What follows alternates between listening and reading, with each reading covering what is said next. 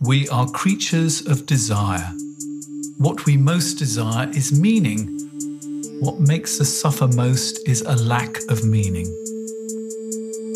The Meaningful Life with Andrew G. Marshall.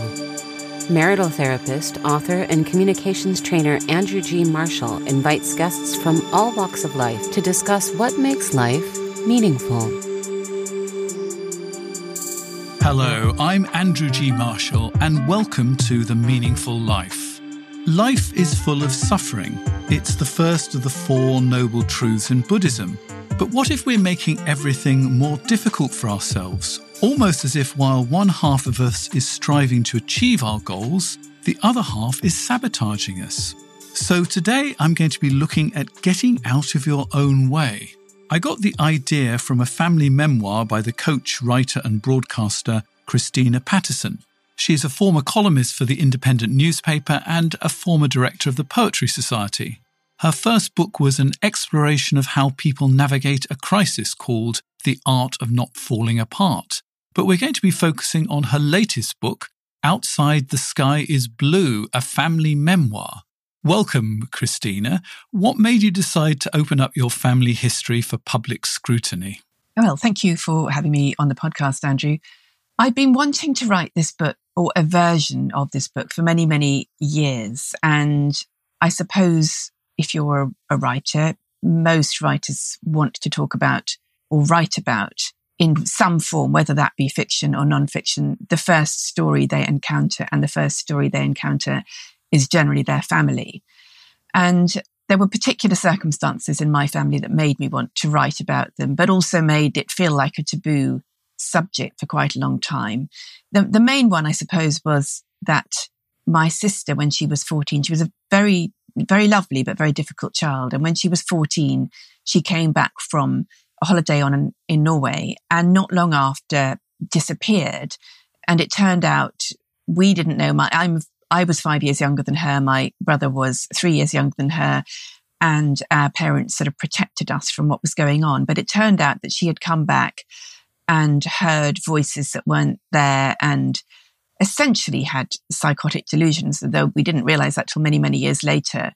And our parents did tell us that Caroline had had something called a nervous breakdown, and we didn't really know what that was. And we knew she'd been sent away to something called a unit. And it turned out that that was the unit of a psychiatric hospital, or mental hospital, as we called them in those days. Caroline was in there for a while. In the end, my mother fought to get her out because she could see that she was just getting worse and worse there. But when she did come out to see us, she looked very different. She had a big swollen stomach. She was very spotty. And she was basically on very high doses of a drug called Largactil, an antipsychotic drug, which they still give to people with schizophrenia. And she was on that drug for the rest of her life. And she was ultimately diagnosed with schizophrenia. And she had a very difficult life. She died very suddenly of heart failure when she was 41, which was very, very shocking and terrible. She was a very sweet person, but she had a very difficult life. And obviously her illness, I say obviously because I think it nearly always does, her illness had a very big impact on the family and on my brother and me. And I didn't realize this particular parallel till years later. But when I was 14, I went to a youth club in order to meet boys. And the youth club was attached to a Baptist church. And I ended up being converted to a kind of very virulent form of born-again Christianity from the age of 14 to 26, which had a profound effect on my youth and sort of marked me for life and stopped me from having the natural development I would otherwise have had if I hadn't been essentially a raving maniac. So it took me years to realize that there were, in a sense, these two parallels, that when we were both 14, we both in our own ways went off the rails. You know, I think Caroline literally went mad and I went mad in a different kind of way. So I suppose I had wanted to tell something of that story of my finding a vicious God, actually. And in the end, I literally told that God to fuck off after many trials and traumas. Caroline couldn't tell her demons to fuck off because they were inside her, and she was doomed to live with them in certain form until she died, which is the reality of mental illness, or at least of schizophrenia for most people. So it was something about wanting to tell that story about the impact of mental illness on a family and of my experience of essentially being radicalized. I mean, what was extraordinary was just how much documentary evidence that you had, because your whole family were basically avid collectors of diaries. They kept absolutely everything. And I mean, what is so extraordinary is you're the last member standing of your family. What's it like being the last member standing? Well, I don't really know how to answer that question. I mean, obviously it's terrible. I think I say in the book, my brother died very, very suddenly, just under 3 years ago in July 2019, shortly before the pandemic. And the two most shocking things that happened in my life, and I've had, quite a lot of shocking things happen in my life, was my father's phone call to say that my sister had collapsed and died when she was 41 and I was 36, I think. And the other was my brother was on the phone to my aunt. He was due to come and visit us for the first time. My partner had bought a house in Northamptonshire and he was due to come and visit us. And my aunt called to say the line had gone silent. And essentially it turned out that he'd had a heart attack and died. Whether he died on the phone, I mean, clearly had a heart attack on the phone. I don't know whether he died straight away or not. The ambulance took so long to reach him that he was certainly dead by the time he arrived. And by the time I got down there and saw him lying on the floor and put my arms around him, I thought I would die of grief. My gosh. Obviously, it's terrible. I mean, it's terrible to lose both your parents and it's terrible to lose both your siblings. I mean, it's terrible in that I loved each one of them very much. They were all very, very special people. And I think one of the things that emerges in the book is that for all their sort of suffering and struggles, profoundly decent people. Good people, actually. I believe in goodness and they were good people. So yes, it was terrible. If I allow myself to think about it, it is terrible. I don't have children. Neither of my siblings had children. My brother didn't have a partner. So, it is the end of the family line. And obviously most of my friends have children and I've met very few people who don't have any family left. So it is difficult. But, what are you going to do? You could lie under the duvet for the rest of your life saying, woe is me, this is very difficult, which would be a complete and utter waste of time. Or you can say life is precious and beautiful and this is it. I don't get another one. So I'm going to absolutely make the most of whatever time I have left. And that's what I've chosen to do. And to make sense of this story as well for yourself and for other people, because it is, and you can hear me cracking up, it's a profoundly moving story. I mean, my father died very recently and, we obviously had to go through the papers and everything else like that. And you find, correspondence between him and the school when you're 7 years old and, it's all still there. Your family had so much material. I mean, what's it like reading your mother's and father's diaries? Well, I haven't read them that much, actually. I mean, my mother was an avid chronicler of her daily life. She wrote a diary from something like 1964, 1965, every day, pretty much until she died. One of her last diary entries, actually, in capital letters, was Trump won. She was so horrified. I mean, as was I, as were, frankly, any decent person should have been. And another day that one of the few days in her diary that was blank was the day that Caroline went into the psychiatric hospital. It was just completely blank. But she kept this chronicle of her life. And I think, her handwriting is very, very hard to read. Mine is illegible. I mean, almost no one can read it. I can't really read it, but it's all I've got, so I have to try. And it would take me probably the rest of my life in a way to wade through it and try to decipher handwriting. So I certainly haven't waded through all her diaries, but I did know about some of the significant dates. And she had, so about 20 years ago, after Caroline died, I did say to her, I want to write about Caroline's illness and the effect it had. And my mother sort of gave me her blessing and also material. She translated some stuff from her youth because when she's Swedish, she was Swedish. And for example, my parents wrote their early love letters in German because they didn't speak each other's language. And she sort of helped ferret out some relevant diary entries to kind of find facts about when Caroline went into hospital and things like that. So I felt I had her permission. I don't think I would have. I don't know because I haven't faced that particular moral dilemma, but I don't think I would have waded through her diary if she hadn't given me permission. Also, she was so meticulous about documenting everything. And I've got files here that say throw out on them. I've got some fantastic photos of my mother's childhood in Sweden, and they've got throw out written on them, and they're sort of historic, records. So I wouldn't dream of throwing them out. But of course, when I die, everything I have will be thrown out because there will be nobody who's interested in my photos or diary. I wouldn't want anyone reading my very sporadic and rather self-pitying diaries. But, there won't be anyone who's interested in my photos. So it will just have to all go in a giant skip. But I am interested in my mother's childhood photos, so I'm not throwing them out. And with my father, his were not very personal. His diary entries were very short, 3 or 4 lines a day, very laconic, slightly witty. And I was surprised by how sort of witty they were because he could seem like quite a dour man, actually, senior civil servant, very serious, but he was witty as well. So I can look up particular dates, and I quote very little from both their diaries, actually, but I have that record there if I need it. And what I've probably quoted more of is sort of old letters, which I have been through and which have been kept.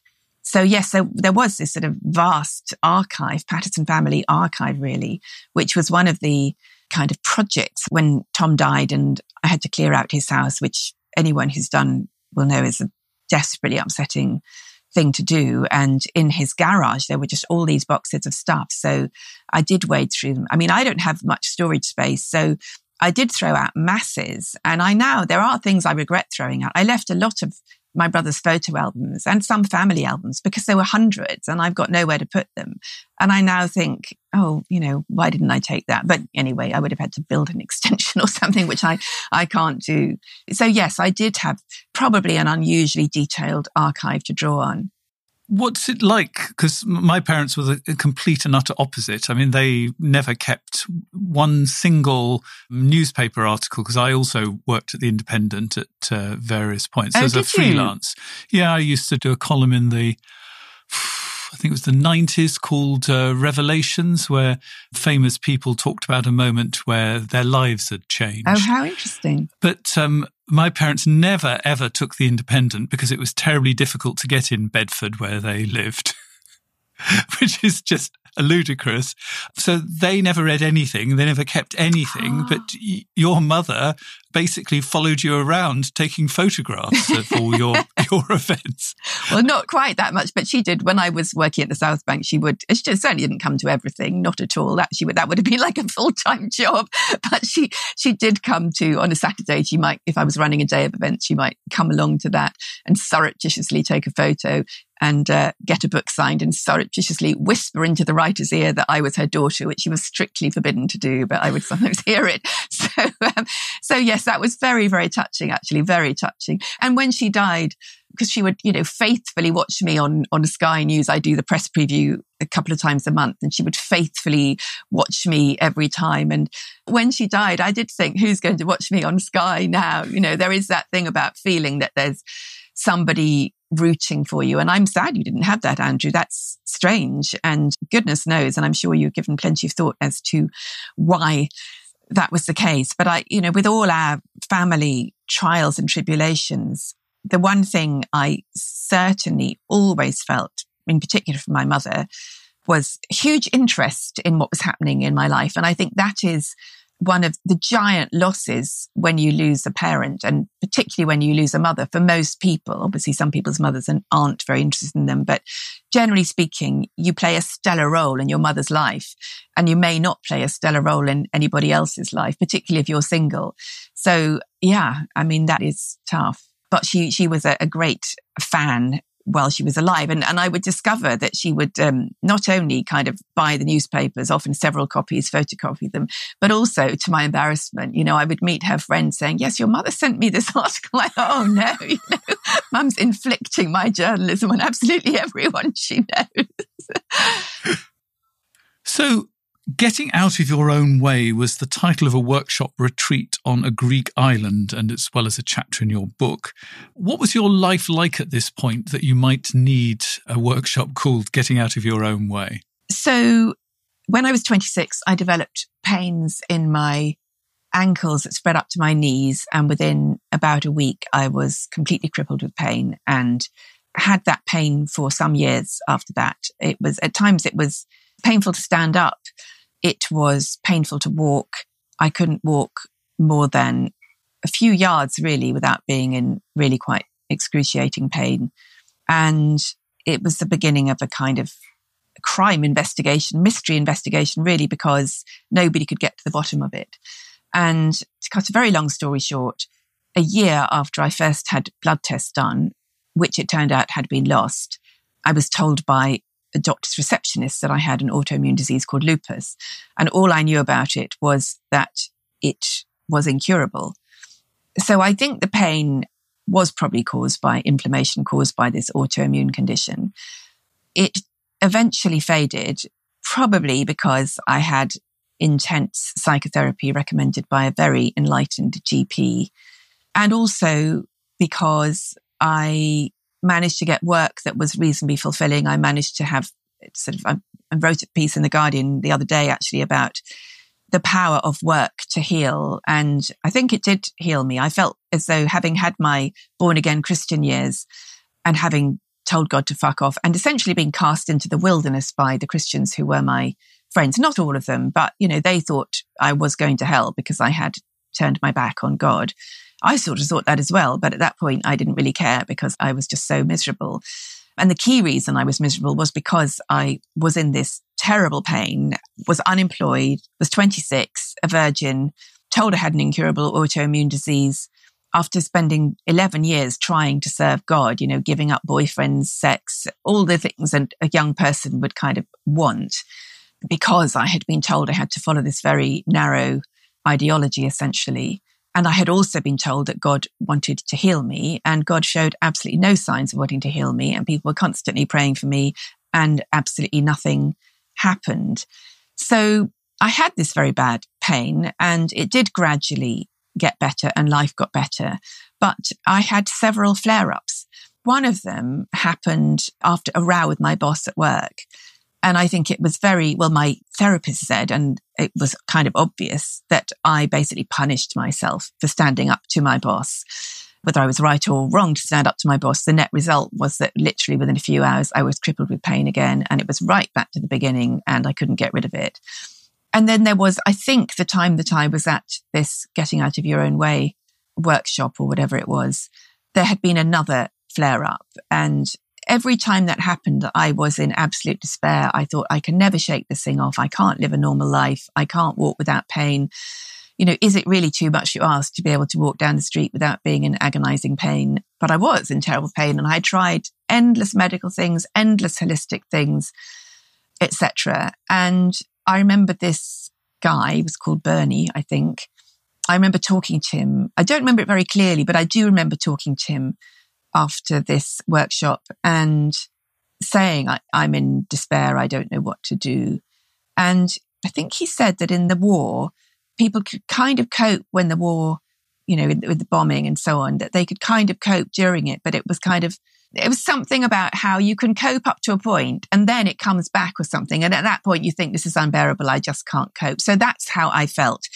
And it was also very clear to me that I was doing something I couldn't control within myself that was holding me back, crippling me with pain, stopping me from literally walking forwards and having the life I wanted to have. But knowing that didn't make it stop, and I mean, this human psyche, as you know extremely well, is a very, very complicated beast. And knowledge is not always power. Knowledge sometimes helps and it sometimes doesn't. So I had a sense of what was happening. I didn't know why it was happening, and I could do absolutely F all about it. So this is the time when you really got into therapy. But what actually really shocked me was that your mother, who comes across as the most loving person ever, kept on begging you to leave therapy. Why do you think that was? I don't know. It was very upsetting, and we had a massive row about it in Sweden one year, and I thought I'd kind of ruptured the relationship beyond repair. I think she was just of the generation that thought therapy was an indulgence. And I think she didn't like the idea of me sort of, sitting around talking about myself, analysing the family. I think she probably assumed that I was talking about family stuff. And I think there was a part of her, a very old-fashioned part of her, that thought that was disloyal. I mean, my father, on occasion, not in the context of therapy, but he would sometimes say, honour thy father and thy mother. He was of that generation. And they were both churchgoers. My father kept a prayer book on his bedside table. He would never talk about his faith, but he was a kind of old-fashioned Anglican. And he certainly believed in the ethics of Christianity, or of New Testament Christianity. And he was a very regular churchgoer. And he would say, honour thy father and thy mother. So I think there was probably a big sort of element of suspicion that there was disloyalty going on there. I think it was just sort of alien to her experience. I think she thought it was a kind of wacky, self-indulgent thing to be doing. And I think she would have just been a lot more comfortable if I could slap a medical label on it, take a pill and get rid of it. And frankly, so would I. But I did have a medical label and it didn't get rid of it. And nor did taking a pill, of which I took, a fair number, had all kinds of things, steroid injections, medication, painkillers. None of it made any difference at all. And it wasn't as if I liked therapy. And it was interesting you say I was into therapy. I didn't like it and I wasn't really into it. It was just that I felt I had no other options at that point, because I thought, this seems to me the only thing that might help, and it might not. And that's a horrible situation. But if you think there's something that might help, you have to do it, I think. How many years of therapy did you do in all then? Oh, I've done many years of therapy. I can't quite remember now, but I think at that time, maybe 5 or 6 years of therapy, probably ending up once a fortnight rather than, I think I started off sort of twice a week and ended up once a fortnight or something. I think 2 lots of therapy had a profound effect on my life. The first therapist I saw, Mrs. Jones in the book, the only adult I have ever called Mrs. as an adult, I think that did have a profound effect. And I think that was very, very important for me in terms of self-knowledge, understanding family dynamics. And then the other therapy I had, which I also write about in the book, was when I was diagnosed with breast cancer the second time when I was 46. And I just thought, I can't do this. I really thought this is unbearable, actually, which is ironic because, you have 2 choices, die or do the stuff that will stop you dying. And there were times when I thought, well, I think I'd rather die, even though I really, really, really didn't want to die. And I felt, as I say in the book, at the time, I had a very, very harsh verdict on my life. And I remember saying quite matter-of-factly to various people, the thing is, if I die now, my life will have been a failure. And I really felt that. Wow. Very stark thing to say, shocking actually, but I really felt that at the time. My acupuncturist actually, who had treated me when I'd had a flare-up of the leg pain some years before, said, I saw this therapist for 3 years. I think you should see him. He's a former NHS psychiatrist who is now a psychotherapist. Absolutely brilliant. And I think that therapy really changed me in an almost alchemical way. I think it changed me from being someone with real predisposition towards ill health to someone who's kind of fundamentally healthy physically and probably emotionally. I think I was mentally and emotionally relatively robust before, in that I've never had kind of mental illness or anything, or I would say I've never suffered from depression, but I have suffered from despair. I have had, been very, very desperate at times in my life, very unhappy. And I think something about that process of analysis or therapy really changed that. And I'm absolutely sure I wouldn't be in a happy, stable relationship now if I hadn't had it. Because one of the most shocking things in the whole book is that you slice open 2 pages that your sister Caroline had sellotaped together in her diary.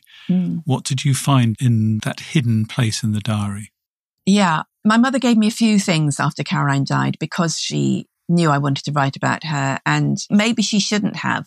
I felt as if she had the right to say whether or not I could look at Caroline's personal stuff, and maybe she didn't, but anyway, she did. And I did read some of this diary, and a lot of it was very innocent, actually, about, TV programs she's watched. But I did find these 2 pages sellotaped together. And this was written when she was very, very young. So I can't remember. Again, you've read the book more recently than me. I think she was maybe something like 21 or something, and I would have been 16 or something like that. So very, very young. But in these 2 pages that she had sellotaped together between them, there were 2 things that really shocked me. And one was something like, the name Christina Patterson makes me want to choke with hatred. And the other was, dear God, please may Christina die this year of cancer. God, I don't know what to cry now. As you can imagine, I found out after I'd had cancer, and I had cancer when I was 39. And obviously, it was devastating. I'd never had a long-term relationship, and I thought I might, obviously I thought I might die, because I would have died if I hadn't had treatment. And also I was told I would need a mastectomy, which felt to me absolutely devastating at 39 without having had a proper long-term relationship. And as it happened, through getting a second opinion and having more surgery, I did manage to avoid a mastectomy that time round. I didn't the second time I had cancer. But the whole thing was still pretty tough. And I had just got a new job when I found out I had cancer, and I was scared of losing it. So I just started working at the Independent. So I didn't even tell people there. I mean, I had to tell my boss, and the editor knew, but most people didn't know I had cancer. And that was one of the reasons I decided not to have chemotherapy, because I couldn't bear the idea of people at work knowing I had cancer.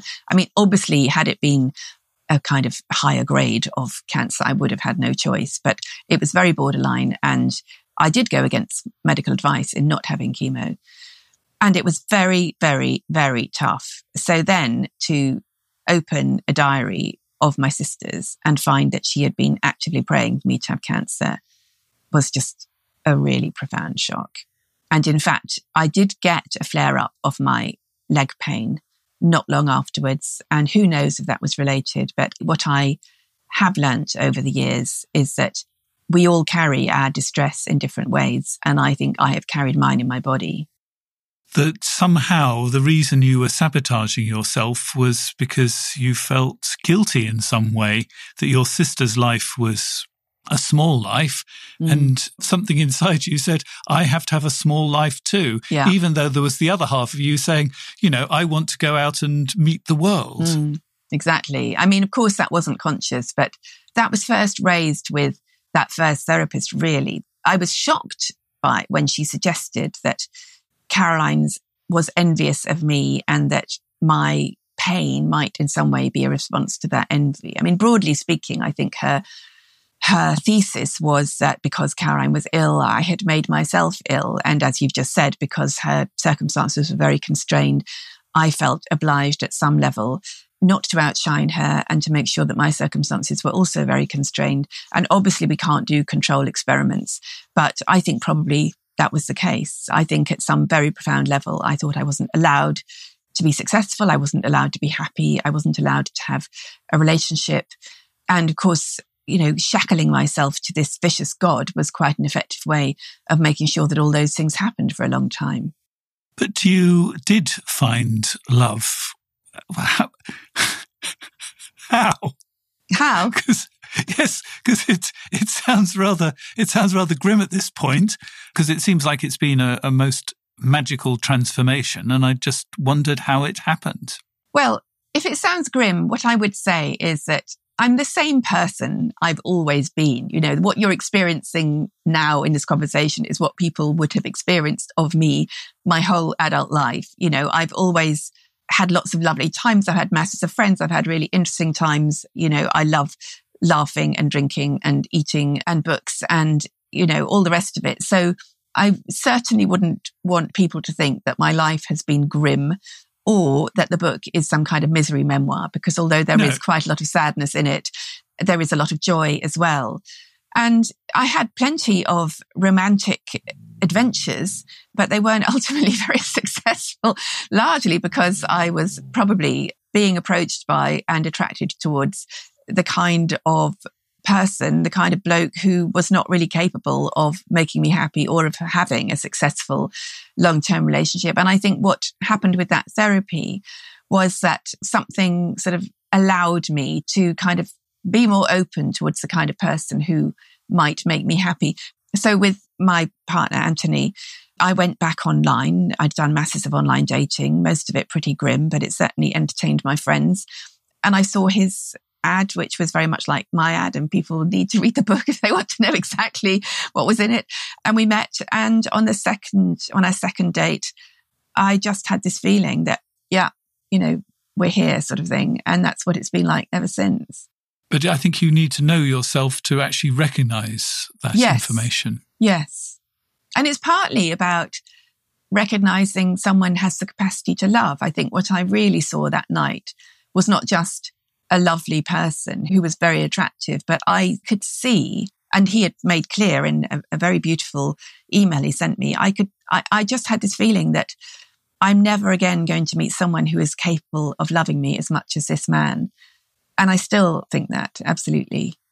So I'm a writer too. I mean, I've already done about 2 volumes of stuff, but I don't think I could ever put the whole lot together. And I've been leading various writing groups, and you often get people who come along and they say, I want to write my family history. I want to tell my story. And on one level, I think that's the most wonderful thing, because I think being a writer is winning the lottery of life for 2 reasons. Number one, you can always sit down and try and make sense of stuff on the page. Number 2, if you're a journalist, it allows you to meet the most wonderful people in the world. You can read a book by Christina Patterson and you can say, I want to interview Christina Patterson. And the magic of journalism means you can. I mean, that's like the most wonderful thing in the world. But even if you're a writer, it's very difficult to actually write a memoir and put it all down. So my 2 reactions are, number 1 is great. I think it's a wonderful thing to do. It'll really help you understand yourself. But number 2, it's a really difficult thing to do because you just get overwhelmed with material. Yes, exactly. So what advice would you give to people today who are listening, who realize that actually being able to take that step back and look at their life and look at their family would be the most wonderful gift to themselves? But how do they go about doing it? Well, I think they should start to write first. And I think if you're going to write, a memoir is a very challenging genre. And I would not start with memoir. I think you should write something else first. I mean, if you're writing for catharsis and your own eyes only, then write what you like and do what you like. But if you actually want other people to read it, then probably you need to read masses of memoirs, read the good ones, and sort of let that filter in your brain. And then as you look at the material you're looking at, see how you might want to organize that. But it's true that everybody has a story. I mean, we all live our life through the stories we tell ourselves and the stories we're told. I mean, I was just, before coming on this podcast, reading some reporting of yesterday's Victory Day in Russia, and heartbreaking to see how a nation has been brainwashed by its leaders. And they have believed the story they have been told, just as in this country, many people believed the story they were told about Brexit. And whether you thought Brexit was a good or a bad thing to do, there were stories that were told that were not accurate about it. So stories are a very big part of our lives. But writing is an art, painting is an art. So the fact that you have a story doesn't mean you can write that story. You have to learn the craft of writing first, just as if you wanted to paint a portrait, you could get out a brush and produce a pin man, but that's not going to go in the National Gallery or necessarily be of any interest to anyone else. So I would start by reading masses and then start small, learn how to write short things first before you write a 300-page book about your family. So maybe just take one incident and write about that. Yes, I think that's probably a good idea. Yeah. I mean, sort of almost you would write about, for example, the moment that you slice open your sister's diary. Yeah, exactly. That would be a wonderful thing to write because it would get you right into the heart of it. Yeah. But you sort of need to walk us into the room with the diary and the sharp implement. What did you use to actually open it up? Probably scissors, I think. I can't remember whether it was scissors or a knife. I think it was scissors. So, get the scissors. We need to feel the scissors cutting the sellotape and see your reaction, and then just see where it spills from there. And that's a sort of manageable kind of chunk. Exactly, yeah. And in fact, I think I would challenge everybody listening to this podcast to think of, the equivalents for them of this, and to sit down and write it, because it can give you that sort of eagle eye on the moment and to learn something. What do you think you learned from that particular moment? I mean, I wouldn't want anyone reading my diary. So we all have thoughts in our head, whether they are written down or not, which are truly shocking. And if there ever were to be a truth machine out there that, made our thoughts visible to the world, life would be unbearable. We couldn't live with the truth of what's in other people's heads about us or anything else. And, I think we all experience extremes of love and hate and anger. But also, Caroline had an illness, a very, very cruel illness. And I think her envy and anger towards me, which wasn't there all the time, absolutely not, and certainly not in later years, once I'd done my brilliant equalizing job by making myself crippled and ill. I think that's just a truth about the human psyche, that we all hate, we love, we hate, we are angry. I just glimpsed something ugly. It didn't mean that she was a bad person, or didn't even mean that she didn't love me. I mean, there was also the card I found after she died that she'd bought, months before my birthday, that said, for a wonderful sister, which I was incredibly moved by. We are complicated creatures. I think that's the kind of key thing one could say. We are extremely complicated creatures. And what I'm sitting here thinking while listening to you is that somehow we conflate one moment in somebody's life to be emblematic of the whole thing. Yeah. And in fact, we have lots and lots of moments. Some of them are beautiful. Some of them are terribly ugly, but you can't take one of these moments and sum up everything from it. Exactly. And actually, if we could do that a little less, I think we'd all be happier and make better relationships, to be honest. Absolutely. And the other thing I would say in response to your question about memoir really is that writing a memoir is a big ethical responsibility as well, if you are going to put it out there, because obviously it is your interpretation of events and your memories, which may or may not be accurate. And if you do publish a family memoir, and if people do read it, and particularly if a lot of people read it, that will be a record of your family. That's a very, very big responsibility. So if you were to conflate a moment like that with the sum of a person's life, that would have been a very cruel and misleading act. So I do think the ethics of it all are very important. And I am comfortable with what I have done because I feel other people, obviously, they're dead, so they can't argue with it. But I think other members of my wider family have felt that it was an accurate portrayal of the family and a kind one. I want to be kind. I mean, my family were great and complicated. And ultimately, I would rather err on the side of compassion than on the side of unkindness. But as you said, there are things in there that are very honest and, they probably wouldn't want out there, like my mother's intolerance of psychotherapy. So I do think that, writing a memoir is a big act in many, many ways. There's a huge artistic challenge and then there's a huge ethical challenge. And you have to take all of that seriously. And the person you were toughest on of all was yourself, to be honest. Probably. And that's the right way around, isn't it? It is. I mean, I think that is the secret of writing a memoir. You try and be kind to all the other people in it, and you are as tough and hold yourself to account because, after all, we're the only person whose behaviour we can change ourselves. So if it's the opposite way round, I think that's probably called a political memoir. I don't read those.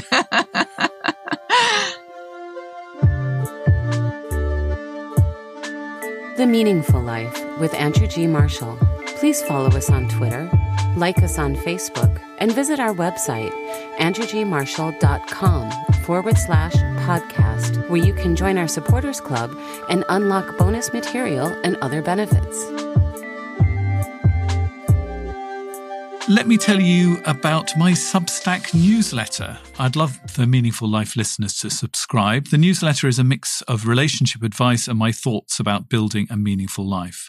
I'm hoping that as it grows, it's going to become a shared space where you can tell me your thoughts and also suggest ideas for podcast episodes. You can find everything at themeaningfullife.substack.com, so please do sign up. Details will also be in the show notes. One of the things that we do on this program is we invite our listeners to write in. And this letter I discussed another week, but we looked at it in a slightly academic sort of kind of way. And I thought that it would be very interesting to have your take on this letter as well. And it's about our relationship with people who are no longer here. And I can think of nothing more profound than your relationship with the people who are not here, because you've spent so much time thinking about them and writing about them. So here is the letter. I feel envious of my aunt who says she can still talk to all the people that she loved but who have died, like her husband, her daughter, and her sister, my mother. She often tells me that they are all with her in her kitchen. And from time to time, she will ask them what to do, she will listen, and they will answer. Since my mother died, I felt unable to speak to her, not even in my head. I feel cut off from her love and protection. It would be such a relief to be able to speak to her again, but even when I sat with her coffin the day before her funeral, I could not find the words. The best I could manage was thank you and goodbye. Since then, nothing. Perhaps I shouldn't need to speak to her. I'm not even sure what I would say, but somehow the silence is eating away at me. Do you still have a sort of ongoing relationship with your family members? Definitely not. And the line that really sort of sprang out, and first of all, I want to say my heart goes out to you, because obviously it is, as I know all too well, it is very, very painful to lose someone you love. And the line that sprang out at me was, the silence is eating away at me. So I understand that it is a part of the grief here. But my view is that when people die, they're dead. I mean, you can't talk to them because they're dead.